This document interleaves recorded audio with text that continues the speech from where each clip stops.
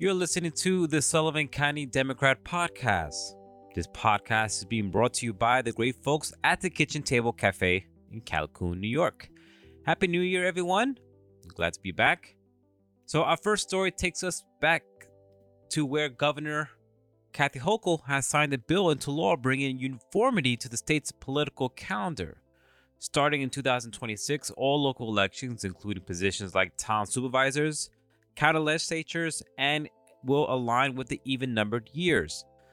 The move has faced resistance from some local officials, particularly in Sullivan County, who's passed a resolution against scheduling changes.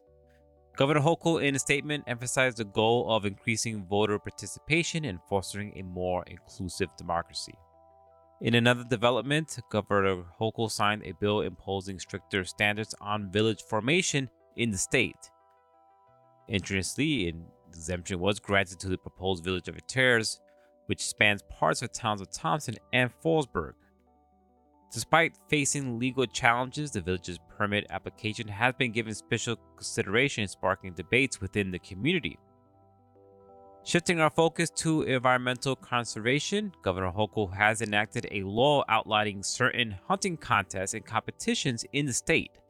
The legislation aims to protect wildlife species, particularly coyotes, crows, squirrels, and rabbits, from being hunted for prizes and entertainment. However, this move has faced opposition from the Federation of Sportsmen's Clubs of Sullivan County, expressing dissatisfaction with the ban on such contests.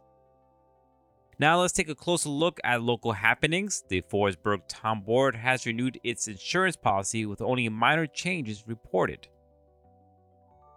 The board also expressed interest in discussing a tax exemption for volunteer firefighters, a topic likely to be explored further in a joint public hearing with the Fallsburg Fire Department.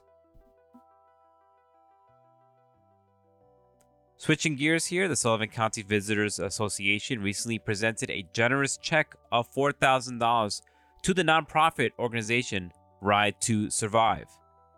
In Liberty, a local law establishing a 3-month moratorium on planned unit development, PUD, was passed by the town board.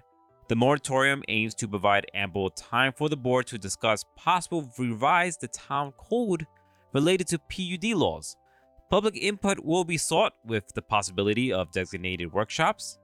In the realm of politics, the new Sullivan County Legislature was sworn in, welcoming 4 returning legislators and 5 new members. The board appointed Nadia Reich as chair, making her the first chairwoman since 2003. Finally, there's a change in leadership at the Center for Discovery, with the president Teresa Hamlin taking on the role of CEO. Dr. Hamlin, with over 40 years of experience at the center, aims to enhance public understanding of the organization's work within the community. We have this and more on the pages of the Sullivan County Democrat on newsstands now, or you can check us online at scdemocratonline.com. And if you like this podcast, don't forget to subscribe. We have a lot of things planned for this podcast this upcoming year, so I'm really excited. So please stay tuned, share our posts, and I'll talk to you soon.